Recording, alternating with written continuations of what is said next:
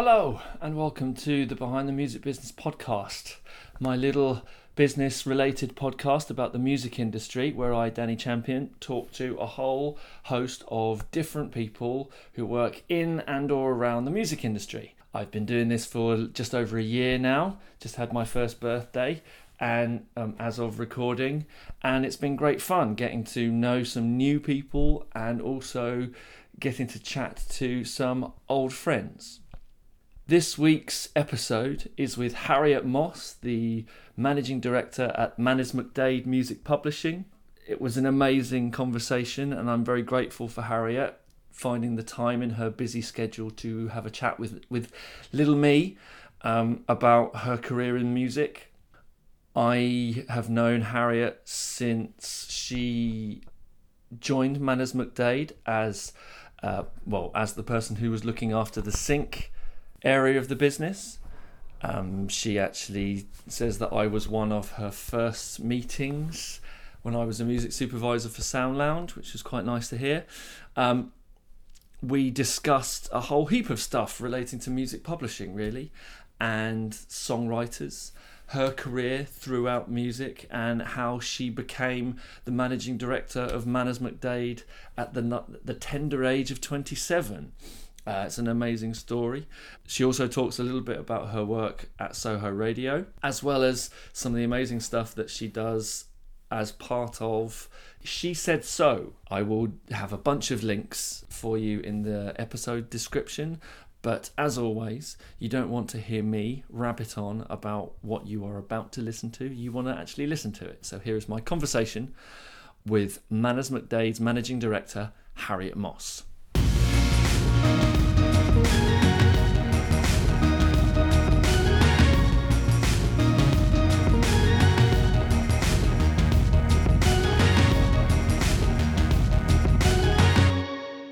How's it going? Very well. Haven't seen you since you came into Sound Lounge that time. I know, God, that must have when? been 2014, 2015? Something like that. So it's been 3 and a bit years since I left. Yeah. No, probably longer than that now. Well, I remember, because I just started in Sync in 2014, and I think you were one of my first-ish meetings, so yeah, it was probably about then.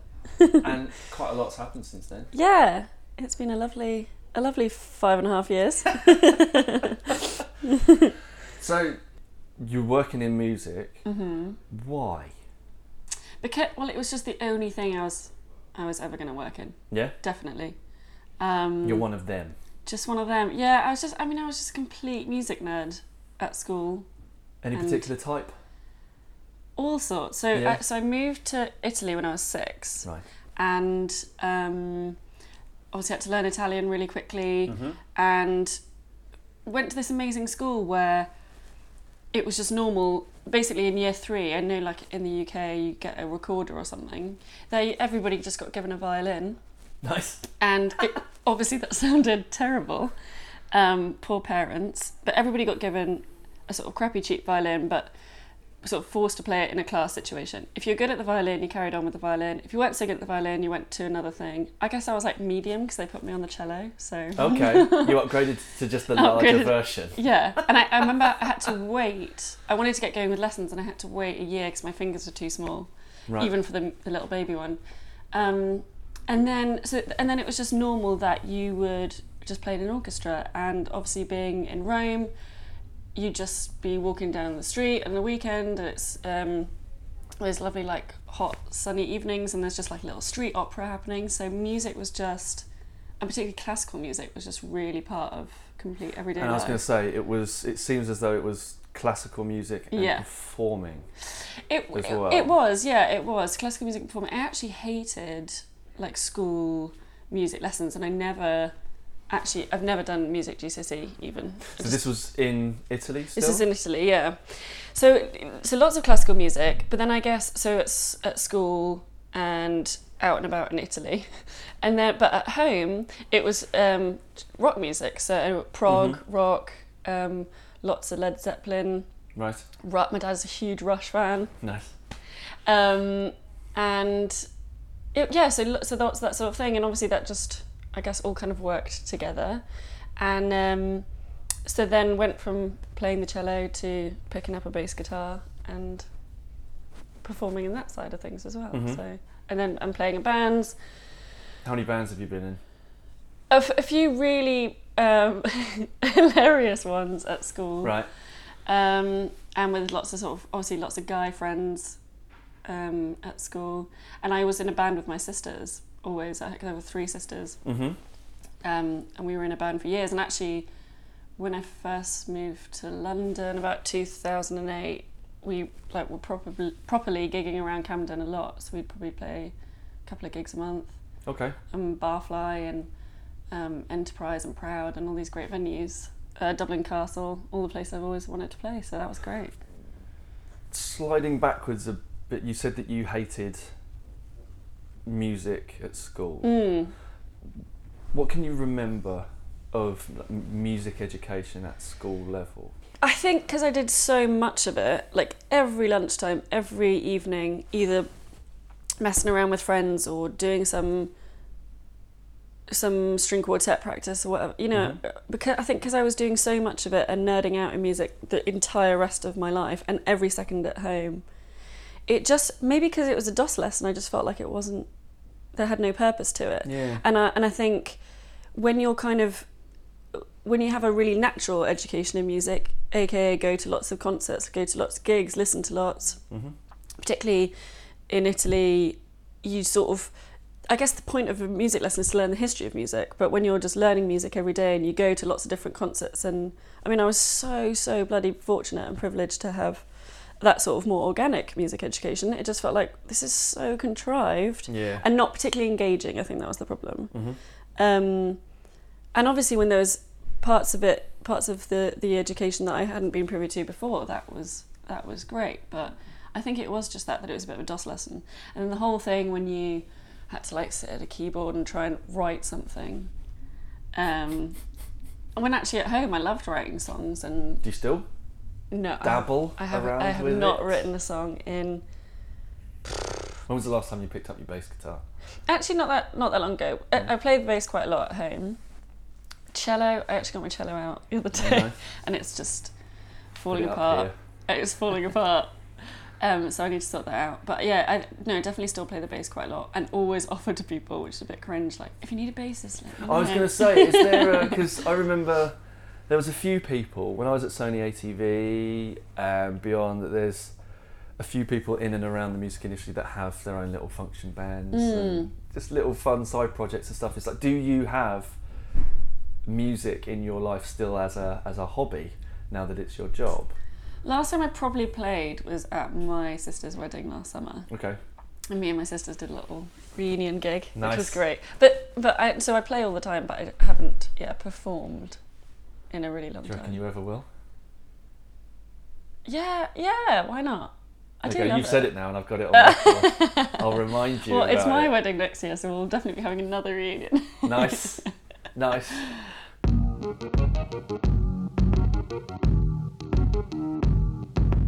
I want to come back to this place in a little bit more detail, but before I do, I wanted to just talk ask a little bit about kind of the makeup of some of the signings that you're working with. Now we're still talking in that area of music education. Sure. What is the makeup of artists here, and have you got some kind of young, up and coming, emerging songwriters that have come through their music education a little bit after us? And is there kind of a different way that songwriters approach the craft? I think it's interesting because at Manners MacDade we have quite a specific roster, so it's between classical to electronic and everything in between. So a lot of ambient music, a lot of neoclassical, luckily all the music that I absolutely love, as well as this amazing roster of film and TV composers. So I think where I might breach that point a bit is when we go to the NFTS, National Film and Television School. We go and watch their end of year screenings every year, and meet a lot of composers who've just come out of the course there, and we do quite a lot of panels at universities and things like that. I really encourage all the staff to do that.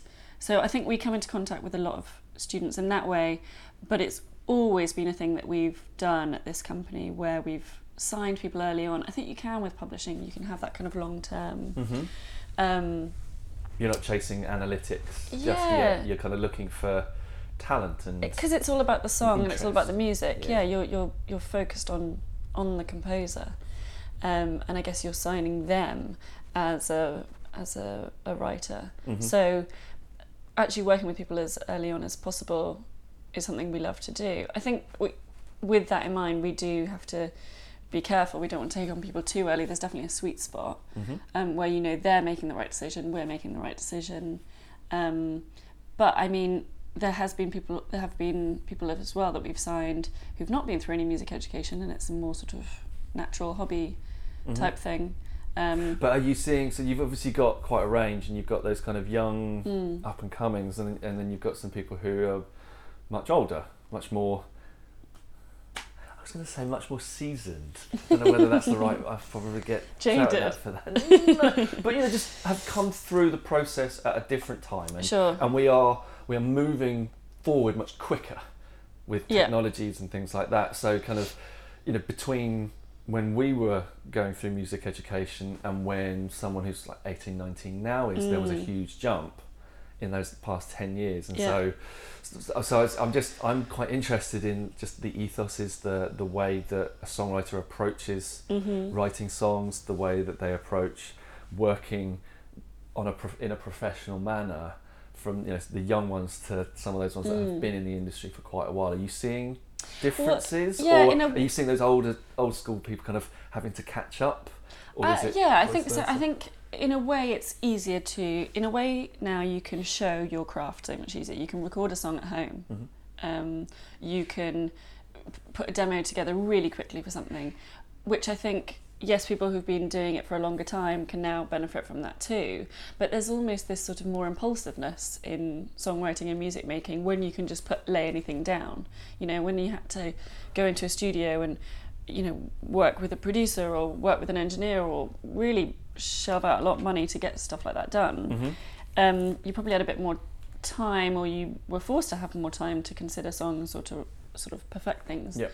So I think there's definitely, it's a much more saturated market now, I guess, because it's so easily available. So we've definitely noticed an increase in submissions that we get from people wanting to sign, and that's for multiple reasons. But I think you just have to listen to everything, and but somehow, even with all that happening, and even with that complete saturation, there are people that stand out, and I guess those are the people that we sign.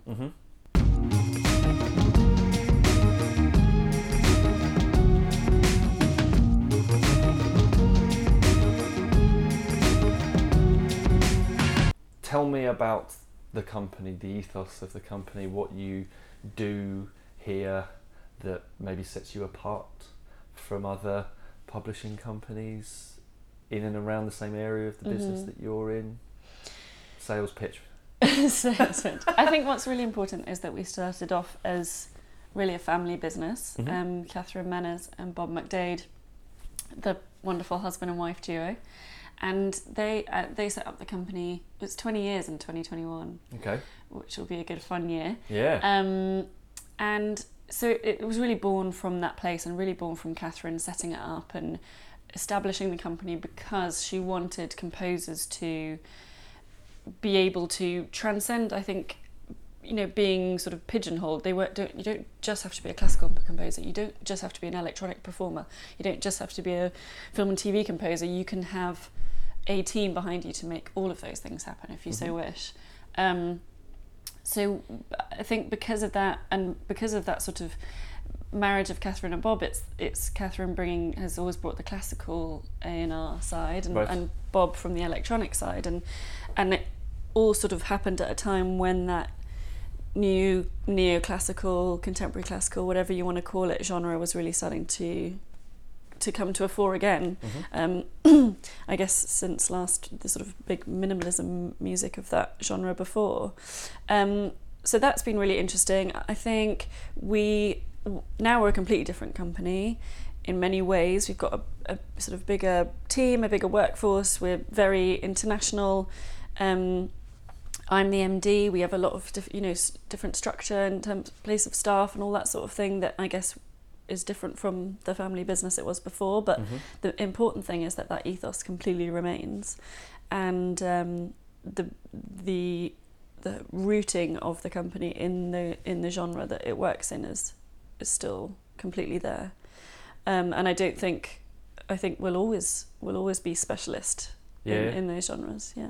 You've been here for 5 years? Yeah, 5.5. What's been the biggest evolutions that you've seen in those 5 years? Ooh, very interesting question. In terms of the company? Yeah. You said the company has changed, it's evolved, the industry's changed and evolved. You've been here for the last 5 years, so kind of the last... Well, once you get to the 20-year anniversary, you would have kind of seen the last third I guess so. of that. Yeah. So in that time, what was it when you started to what is it now? What has been the shift? I think we've really embraced electronic music more than we had earlier on. So I remember, it must be about 5 years ago, we started working with Ghostly International. Bob and I were really big fans of their whole catalogue, and we repped them for Sync for many years, and also signed Fabric, Fabric Publishing. About the kind of the relationship with and your we're neighbours. sat here 3 floors above the club as well, which is great. So signed them. We admin their publishing, and that's everything signed to the Houndstooth label as well, which is brilliant.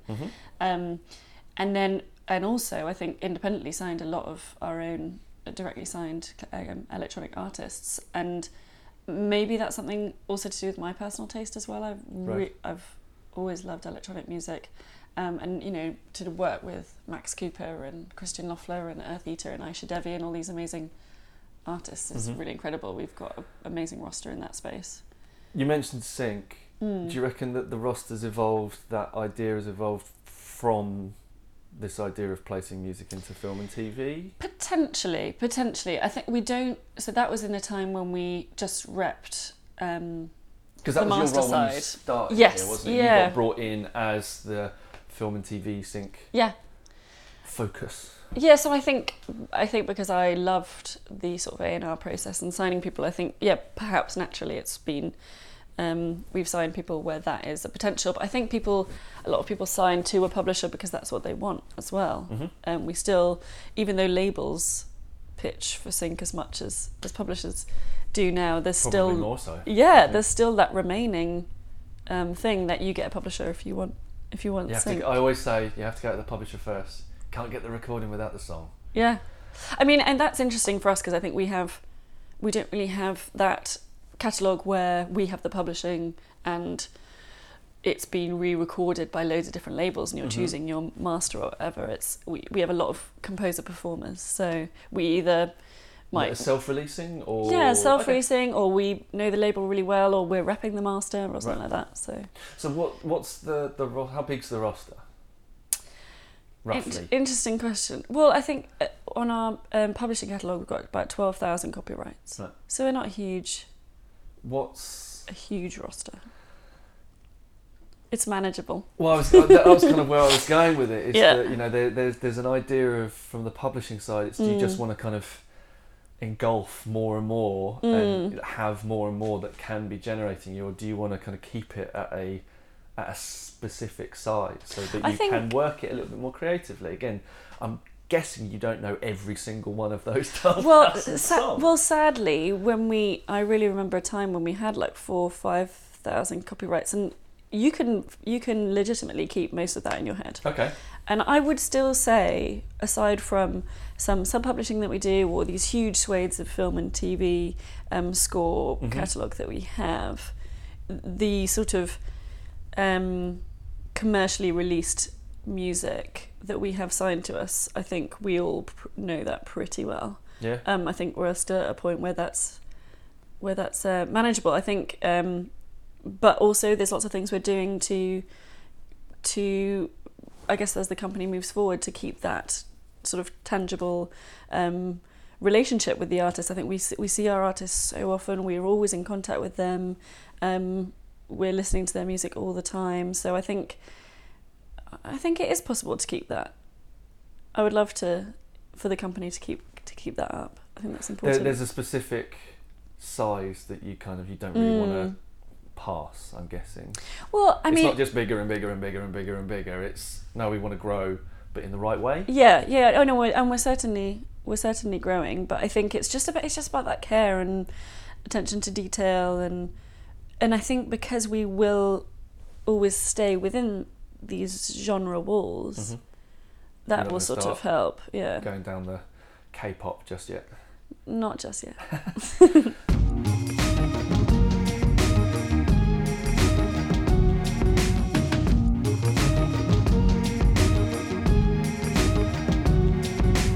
So when you are looking at signing, have you got targets that you're looking for each year? Absolutely not. You're just kind of going, if something comes along that we like, we'll run with it. If not, we won't. We don't need to sign anyone this year if we don't find anybody that we like. Yeah, I think... Or anything like that. You just kind of take it as it goes. You definitely take it as it goes. I mean, there's always a list in the back of most of our heads of people we might want to sign. Or the sort of music maybe the sync team will feel like they might be missing something, something to pitch, but I think it's more that we sort of see people and we want to sign them. It's more proactive in that way rather than waiting for things to come in or right. Waiting to fill holes. I think we're just moving forward all the time. I think what we probably do is we're totally aware of what size we are and how good we want the level of service to be. So we're not signing things for signing's sake, and it's not about building the numbers so we can say we've got this many people on our roster. Right. It's about having the right catalogue. And what are those roles? What is that service that you specifically want to be providing your artists here? Well, here I should clarify that we have two companies. So we've got the publishing company. So obviously on that we want to protect and manage their copyrights the best we can. We give them a really international service too. We've got a great roster of sub-publishers around the world. We account quarterly. We're always here if there's questions. We're really great at the sort of details of music publishing. Obviously then you've got the creative sync team, and that's always been something we've prided ourselves in, is we're just always great at that and give a good level of service on that. And that's the sales marketing into the areas of sync. Yes. Yep. So it's pitching the catalogue, responding to briefs, going out to meetings, organising showcases, taking people to gigs. We then also have the Composer Agency, which is was actually the first company that was established under Manners MacDade in 2001, and that for that we represent composers worldwide as film and TV composers, film, TV, advertising, video games, all of that. Only in that space. So those people on those rosters, or that roster rather, could in theory have a commercial publishing company deal elsewhere. Could in theory. The majority of people on that roster we also publish. Right. So we can take that whichever hat on and off at any time, and which is a really helpful relationship. Trying to not muddy the waters. Definitely, and just also keeping the two sort of being unbiased against either side. Yeah. So we have two agents in that space as well. But what that also offers is there's definitely a crossover. If we're working with an artist, let's say, or a writer who's just signed to publishing, because I think people have to sort of choose to sign up to the agency as well, because not everybody's writing for film and TV. But if we're working with a writer who maybe there's an interest in a track for sync, but actually they want a new track or they want some edits of it, that's where our agents can sort of jump in and help and produce that. So we actually call some of our agents producers, because I think it sort of helps to have that. Okay. And when they're working directly with a production company, let's say on a TV show, it sort of helps to have someone go between the composer and production. Any projects that side of the business has been working on recently that you can mention? Yeah, I mean, I've just got back from Toronto Film Festival. Nice. Last night, and which was amazing. So we had four films that premiered over the weekend in the festival, which was really great. I think films. And you're composers were scoring the whole thing? Scored them, yeah. One of Okay. the composers came with me, which was great. Nice. So Emily Lebanese Farouche, she scored a film called Rocks, which is Sarah Gavron's new project. That's also going to be at London Film Festival this year. Really beautiful film about kids in London, and these kids that they worked with, most of them were first-time actors, and actually they didn't really give them scripts, and they give them scenes and narrative structure around the scenes and things like that, and then the kids improvise. So it's the best film I've seen represent a sort of what kids age are group. actually like. Yeah, Yeah, particularly okay. London kids. It really felt so authentic. So that was great. How to Build a Girl, which was the Caitlin Moran book that they've turned into a film. Right. She was there at the premiere on Saturday, which was really interesting. And Ollie Julian scored that. The Cave, which is this incredible documentary about a hospital underground in Syria, and just shot in the most amazing way. And that was scored by Matthew Herbert. And then Greed, which is the new Michael Winterbottom film, All right. which was really good. Sort of based around, I guess, business tycoons. Not strictly based on Sir Philip Green, but you got that feeling from that character, played by Steve Coogan, which was absolutely hilarious. And Harry Escott did some music for that. Awesome. And how do those projects come about? Because sometimes the director knows who they want to work with. Sometimes there's a bit of jostling for position and lots of people pitching for it. So, I mean, taking Greed or one of those as an example, how does your composer get that gig? It's a complete mixture of all the things you've just said. I think lots of those relationships are already in place. So let's say Michael Winterbottom and Harry Escott work together all the time. Right. That's a really long-standing relationship. Someone like Matthew Herbert obviously has this amazing artist profile, and he's DJing around the world all the time and performing all the time. He does album projects, he does collaborations, and then he does all these brilliant film and TV projects too. So that might be a case of the producer, the director might already be a fan of his music, or Jenna, our music and composition producer, has pitched him on something, and you get them an interview, then they go to that, and there might be some demoing of some scenes, that sort of thing. How much of that is going on? So, because from my background, I always felt like, and it felt that for the most part, especially composers scoring films, they're kind of already set. They're either the studio or the director knows the person that they're going for. Yeah. But that's when you're starting to look at big Hollywood. Yeah, films up and things until like that point, it's so much pitching. How much is the kind of going, well, we know that this film's coming out, so we're going to take lots of demos in and pitches from a bunch of publishing companies and a bunch of composers to see which one would work. Yeah, I mean, We get a bit of a peek behind the curtain a little yeah, bit. definitely. I think it would be interesting, I think, to ask that of a production company too, because they probably have a totally different answer. But from our perspective, that's the area where we're probably the most proactive in. Right. We have an ongoing production list that we're researching every project that's in production in the UK and beyond. We know whether they've got a composer on board or not. Yep. So we can be proactively pitching and saying, we want to pitch a composer for this. Have you got a composer yet? Can we talk to you about composers? Here's a list. So there's a bit of sales, hardcore kind of upselling and that sort of thing. Definitely. Getting on it at the right time. And Yeah. you're probably quite a long way ahead of the game as well.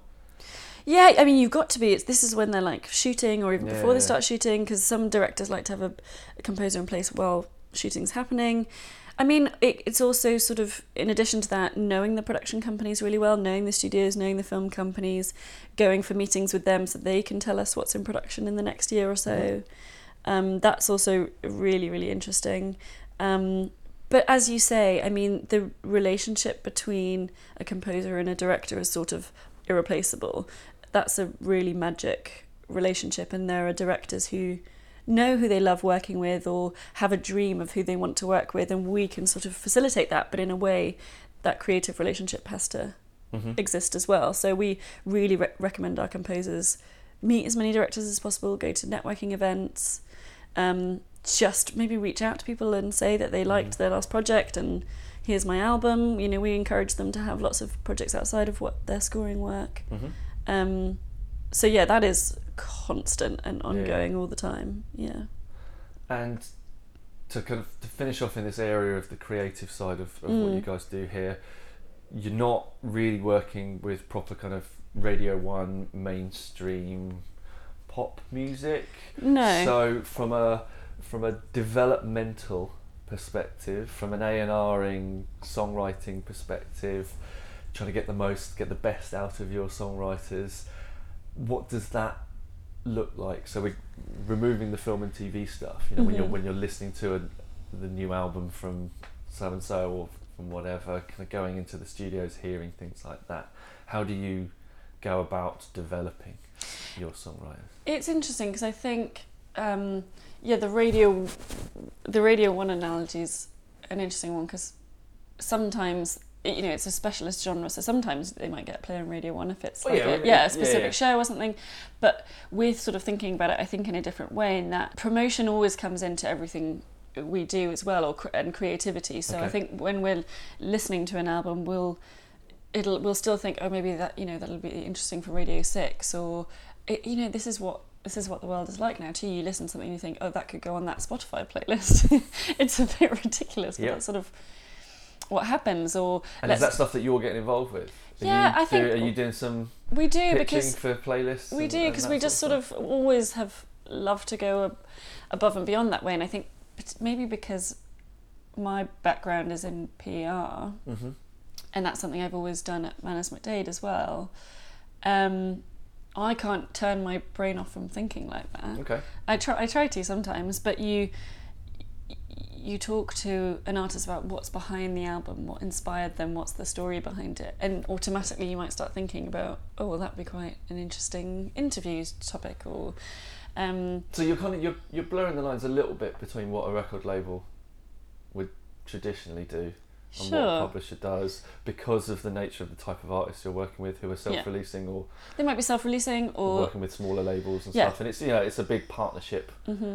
Or they might not have management, or if they do have management, maybe the manager you know, doesn't like thinking about PR and promotion too much, and we might sort of collaborate on that a little bit. Or I think what's important to us, and what might make us different from a sort of more traditional publisher, I guess, is how much we like to be a really everyday part of that team. I think there's probably writers and composers who might sign to a publisher and then that's sort of that, and you get your royalty statement and you maybe get a sync request here and there, but we've always wanted to just have that everyday relationship with an artist and really go to as many shows as possible. And we might be the only team they have sometimes. They might not have a manager or a label. Do you think more publishers are doing what you do? I think so. I think I know a lot of friends and colleagues who work at other labels who are like that, who are really hands-on. So, and when you're competing, I guess is the word, against these really big indies, let's call them, even though they should maybe be classed as majors, they don't have that day-to-day relationship. Some artists might not even know who to call to speak to about a sort of have a creative relationship with, or find out what's been pitched for sync recently. So I think that's a selling point for us. That's something we take pride in, is that the relationship we do have. So I think that's something we will just keep doing. It's as important to us as well as it being a USP.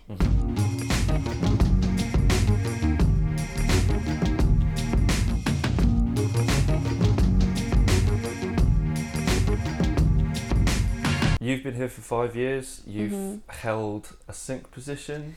Yes. You've held creative manager position. And now you are the managing director. Yes. How is it being the managing director? It is completely different from those last two roles. As you can imagine, it's absolutely amazing. At 28? Yeah, it was... as well? We announced it a week before my 28th birthday. Nice. So there was actually this one headline that's like, managing director at 27. I felt like a bit of a fraud there. I had a week left. It's amazing. It was such a surprise in many ways that that's sort of what ended up happening.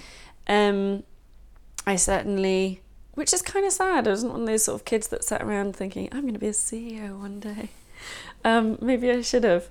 But yeah, I think it happened, I guess, because of how much I love the company and how well I know it, and how much passion I have for it. So you dove in feet first, very deep from the moment you got here. You thought this is just loved it. Yeah. Well, actually, that helped. Yeah, I knew the company before I worked here too. So I actually, I first met Catherine in 2012. So, yeah, nearly 3 years before I started here. And she was managing Max Richter at the time. Right. And the PR firm I worked for, Wildcat PR, were doing the PR for his album. And this is my first job out of uni.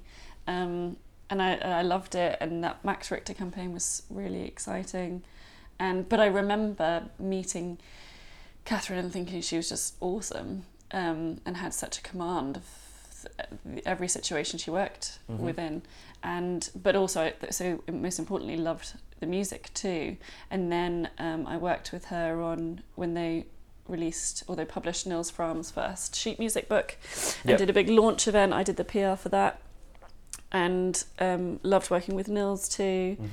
And then was leaving my old job to go to something else completely different, and my old boss bumped into Catherine and said, "Oh, Harriet's leaving," and actually Catherine was advertising for the sync position at the time, so she sort of recommended I go meet her, and they were interviewing people, and yeah, it was just one of those amazing situations, which was then resulted in very awkwardly me having to go to the other company and say, "Oh, so I'm actually not going anymore." Thanks, but no thanks. Yeah, and then starting in sync when I actually had very little knowledge as to what it was, but I think was just really great at the promotional side and PR and knowing the genre and knowing the artists. How much kind of this kind of the core publishing know-how did you have when you came here? So licensing little. And copyright and all that sort of stuff. So little. I actually used to organise a lot of panel talks when I was in PR, and I remember doing one with Tash Baldwin and Dave McGuinness and a few other speakers, and I was moderating it, and I think back now and I knew nothing about publishing, but I think actually found that talk really interesting. So I definitely had a crash course. I think maybe my career at Manners McDade's just been loads of crash courses. Crash course in publishing, then crash course in running a business. I always remember when I first applied for university was when Westminster still did a music business undergraduate course. And I'm pretty sure I didn't get let on because the answer to the questions at the end. So I did a presentation, but then there was kind of a Q&A bit of what do you know about this, what do you know about that. And I'll always remember it because it was can you tell me what music publishing is? And I went, no. That's very cruel. I teach it. I know, but that's so cruel to an 18-year-old. I think you've got. There was other reasons for it, but Yeah. that was always the one that sticks in my head because I couldn't answer a I question. have no idea. And now I teach it, and I've worked in it for over a That's decade. amazing. And it's just you just kind of you learn as you go along. Well, it is something that people, I guess, should be educated in a little bit more. I also think just in terms of... I think more people are nowadays. I think there's much more emphasis now on artists kind of needing to know, and also having access to services. Definitely. When I was in a band, you didn't have label services, you didn't have digital distribution, and you didn't have publishing services out there that you could just sign up to. You had to be signed, and so you were doing a hell of a lot, or you just weren't doing a hell of a lot until you got signed and somebody else was doing it for you. Whereas now it's kind of no, you can sign up to a Centric Music or a TuneCore or someone like that can... Oh, I never registered one set list the whole time I was in a band for like 10 years. I did either. Which is so stupid. But no, I think also just in terms of letting young people know what jobs there are in that space too. I think it's such an interesting space to work in, and it's such a huge part of the music industry that there's so much opportunity in it. But I definitely, got a real crash course in it and just had to learn really quickly. So what is your day-to-day role as MD now? You said it's changed a lot since the last couple, so So I've been doing it almost a year and a half now. Uh-huh. It's managing a team, so I've got a brilliant team of sort of 9 people. A lot of strategy. I think we're always thinking about how we can be better, Right. be bigger, move forward. Still a lot of relationship with artists, spending a lot of time with them, or going to shows, travelling a lot, going to things like film festivals, going to conferences. Whilst I'm not doing, I guess, the day-to-day creative of being a creative manager or sync manager as I was before, Yeah. I guess it's more about the sort of strategy of it and working with an artist right at the beginning of a campaign, perhaps, or a tour. Do you not get involved at all in those kind of day-to-day nitty-gritty? Oh, I think stuff? in a company this small, Anymore? we always will. Right. Yeah, I think, it's just that case of if a sync brief comes through on the phone and if someone's out at meetings, we would all jump in and do it. Yeah, and I love that. That's what I've sort of loved. That's my sort of. I was going to say, what's the sync stuff and the creative director stuff that you were doing? Do you miss any of God, yeah. the kind of the front line, out and about? Yeah, I think I do. Sort of I still roles? do lots of, the out and about stuff now. It's just different in a way. Yeah. But I really miss that. I just also, it's just such a great job. It's just so much fun. So, but I still do. That's why I'll still try and help with stuff like that. And obviously, I guess now I'm like signing the paperwork and licenses rather than getting to that point. Yeah. But yeah, it's really lovely, and I guess it's more of an overview too. And what's been interesting, personally, is being across both companies now too. I think when I was a sync manager, it was really very much on the publishing side. The next role, which was the global creative manager, I was dipping into the agency a little bit, but really now I get to have a complete overview of that too, and those composers are just incredible. So that's a really nice addition to my day-to-day. You got to MD pretty fast, pretty young. Have you experienced any issues with those two factors? I know the music industry can be a bit cutthroat at times. It can be a little bit, everybody knows everybody's business, everybody's got an opinion. Have you experienced anything like that, or has it all been super awesome and cool? It's that's a really interesting question, because it's not particularly overt if there's ever an issue. I definitely turn up at a meeting and you can sort of see someone's face just sort of say, what the like it just doesn't compute. Right. And I've had... Because there's quite a few publishing companies who've been going for a while, and that person in the MD role has been there for quite a while. Well, and I had a really interesting conversation with someone, I think it was at the Ivors, and I introduced myself, and they obviously knew the company, and then I said what I did, and he asked me 4 times what my role was at Manners McTade, and it just wouldn't go through. It wouldn't compute. So, but no. Do you just kind of take that and roll with it? Yeah, I think it's hilarious. Okay. That's their problem, Yeah. I think what I probably, looking back over the last year and a half, I've probably thought more that I want people to know that I'm really good at it. But I've also been really supported and equipped by Catherine and Bob. I've got I had a great business coach now. I had another one last year to sort of really help me with that process of, I guess, structuring the company. Okay. As in someone externally from of here. Okay. Yeah, and then now I've got another coach that sort of I'll meet up with more regularly and talk through things, and just having a sort of how do you neutral support. Find those sorts of people? Just sort of research and meeting people, and just finding sort of coaching companies and stuff. And I really recommend that, because I think it's really helpful to have someone sort of on the outside, someone kind of unbiased. And I think, but it's also interesting to think you can run a business, and I think a lot of people would say that's got to be in a certain way, and there's that always that balance of making money but sticking with your ethos. And I think the ethos here is so important, and also the culture is really important too. It's a really lovely place to work, and I never want that to go away whilst having the structure. And I guess you've got an opportunity to put your own little tweak onto that ethos. You've been here for a number of years. You like that central ethos, but also now you're that's really interesting. Closer to the top of the tree now, so you can start going, well, actually, I'd quite like us to do this. And I have complete freedom in that space. I think that's just it's just a confidence thing, isn't it? To sort of put your mark on something like that is quite bold. Not that I'm not afraid to do it, but I just think I'm also aware that I want to be in this role for a really long time. So just making sure those changes are sustainable. You mentioned earlier that now it's your signature on the bottom of the licenses rather than that first one that the first time you had to do. Yeah. How did that feel?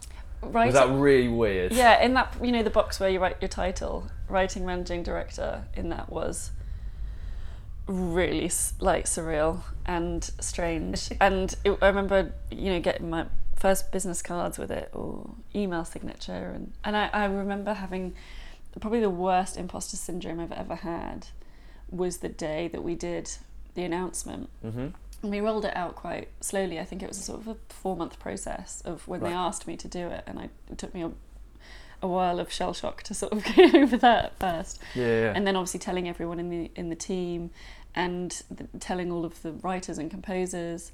And then we did a sort of announcement thing, and then the sort of industry press really liked stuff like that. But that was absolutely terrifying. So I was just waiting for that sort of negative reaction. No, of course there wasn't. Of course there wasn't. No one cares that much. Very true. So but I remember that was sort of, whoa, this is some real imposter big deal, big step, especially cool step though. Yeah, I absolutely love it, and I know how really lucky I am. So.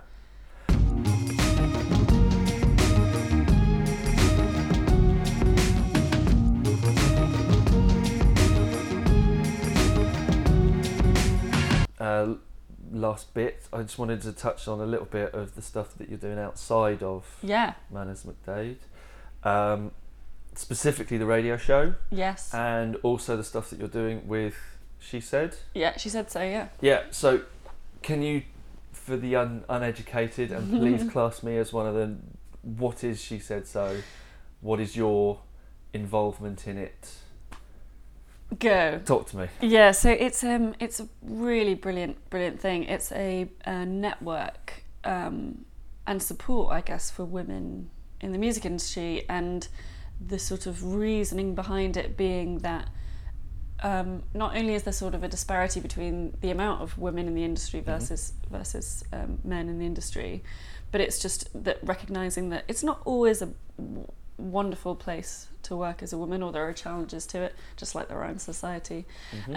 So providing support for that. So in basic terms, it's an email sort of forum. You sign up and you receive these emails. You can share stories, blogs, rants, jobs, all sorts on this email chain. There's also Facebook groups for some different territories, because there's about 3,000 members worldwide.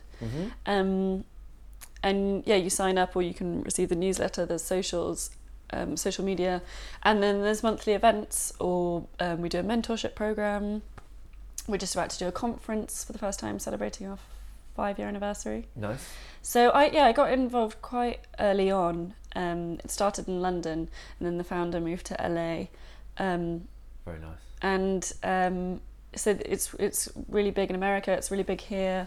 We're in most other territories where the music industry exists. Free to sign up for those who want to? Free to sign up for the newsletter and the socials. We have just introduced a really small membership fee to be a member and to have access to sort of certain things, including that. Just because that email forum is so big, and also the sort of it's so far-reaching, you suddenly have access to all these incredible people in the industry. So is your involvement in it as one of those mentors, one of those people that people coming in? Yeah, it's a voluntary organisation. Yeah. So I'm a volunteer, and I ran the whole London division for a few years. Okay. And and I founded the mentorship program with Holly Manners, and we started that in. I think we sort of came up with the idea in about 2016, started it in 2017, and we've run a pilot scheme and a full scheme, and we're about to run another scheme at the conference that we're doing. And yeah, I mean, I'm just really passionate about the whole reason behind She Said So, that I just really wanted to be involved, and I love being involved, and then the mentorship was just something that just had to happen. It was completely necessary. And I'd never done anything like that before, so it was interesting, but so worthwhile. Yeah, and going from strength to strength, only getting bigger, only getting better. Yeah, definitely. It's an absolutely brilliant organisation, and just doing incredible things. And it's just the sort of outlet where you can come up with an idea or hear about something that needs sort of fixing in the industry, and you put on an event about it, and it's really special, really special. Cool. And you're a radio presenter. Yeah, I don't know how that happened. 2 years ago? Yeah, it's 2 years in October. I've just done my 23rd show. So it happens every month. It was an hour a month for the first year, and then they bumped me up to 2 hours, which is really scary. So a 2-hour show rather than 2 1-hour shows? Yeah. Yeah. 2-hour show. So you've got to fill it with more content. Yeah, absolutely. And it's a classical show. It's called Soho Classical. It's on Soho Radio. They wanted to do a classical show for a long time. And how strict is that? Can you start drifting into neoclassical? Yeah, I'm saying it's sort of. I said anything in and around classical music. So honestly, sometimes I'll finish with like a proper banger. But it's just got a piano in it or something. Yeah, exactly. Or starts off slow. It's got some strings. Honest. Well, there's that Marabou State track, Turn Mills, that I saw at Glastonbury, and I was just like, had a great time. So I was like, I'm going to play this on the show, and it starts the little orchestral section. So yeah, it's very loose, but I also have really interesting guests. So I have a theme every month, and when the show first started, it was instrument theme, but then I kind of ran out of instruments and I refused to do the flute. So and there's also stuff that you're putting into place for it. You have the ideas, you make the calls, you reach out to those people who you want to get on the show. Yeah, and I had Mary Beard last time. Like, amazing. It was insane. She's so incredible. So that show was interesting because we did it about mythology in classical music. And I always ask my guests to recommend 3 classical pieces, and actually for Mary, they were all mythologically centred, so we themed the show around that, and obviously she just had some great historical insight into all those stories. So. And that's a DAB? Yeah, channel? so Soho's again, it's a voluntary, or it's community radio. Yeah. It's DAB, but also it's always on Mixcloud as a sort of podcast. Okay. But yeah, it's a really fun show, and what I usually start it by coming up with a theme, and then I curate probably about 3 hours of music for the 2-hour show, even though I can probably only play about an hour and a half worth. And there's a Spotify playlist in there as well. Yeah. So I have a blog as well, and try and post the Spotify playlists on there. And then I'll be interviewing someone. Like the month before last, had a doctor of sonic arts from Belfast, and awesome. Yeah, get some really interesting guests and some live performances sometimes, which is always lovely. And that's again going from strength to strength. You're not about to kind of suddenly become too busy to. Oh my God, I'm definitely too busy to do that, but I love it, so I just find the time to do it. And when is it available? It's the last Wednesday of every month. Right. Yeah. And podcasts. And then podcasts straight away are up and available, and you can go back. Yeah. So if you just go on Mixcloud and search Soho Classical, it's the only thing that comes up. So really easy to find. Awesome.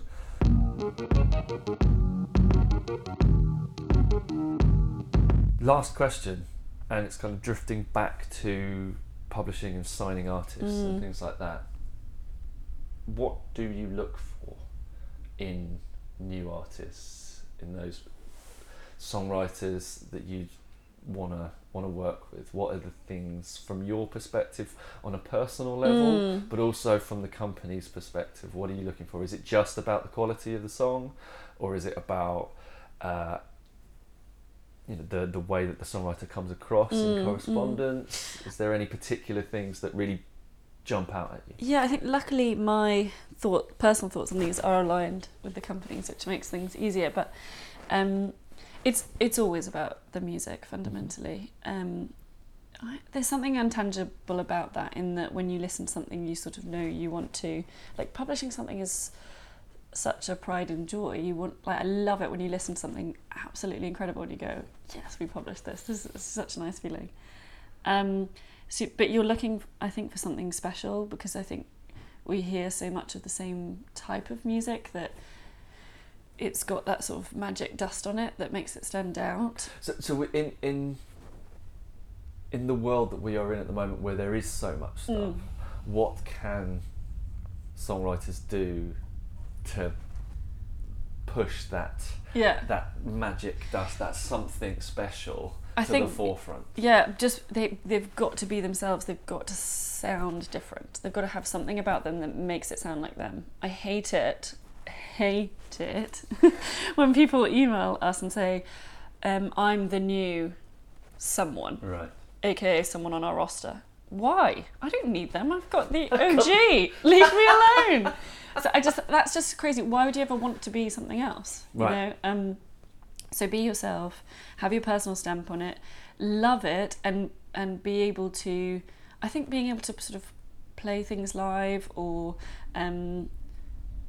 have a sort of tangible aspect to the music's great too. I think, you know, it's nice to work with lots of producers, but I definitely get excited when I can go and see something performed by someone that we work with.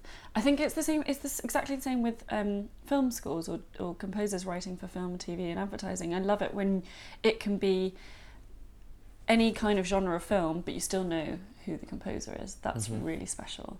They also have to be a nice human being. That is number one rule of signing to Manners McDade. We don't work with anyone that we don't like, and I think that's really important, because we're such a small team, and because we have really consistent workforce. People like working here and want to stay here, so they have to have nice working relationships. So yeah, we don't work with anyone that's nasty or we don't like, and that's really important too. But I think that's also got something special about it, in that I remember some artists that we've signed, and I remember the first email I had from them, or their manager, or if you're an artist, make sure your manager's a nice person too. Just surround yourself with nice people. Yeah, I think that's so important. And, you know, we're really lucky in the space that I guess you and I met in our sync world, that's very, very largely true. Yes, so it's one of the things that I always loved about that area of the business, the camaraderie within it. It's completely unique, isn't it? Yeah. When you think about the sync community in the UK, but beyond too. I mean, I go to LA a huge amount, and you have the same thing there. It's like going to a nice place and seeing loads of friends. It's really special. Cool. What an awesomely positive way to finish. Thank you very much for having me here. Thank you.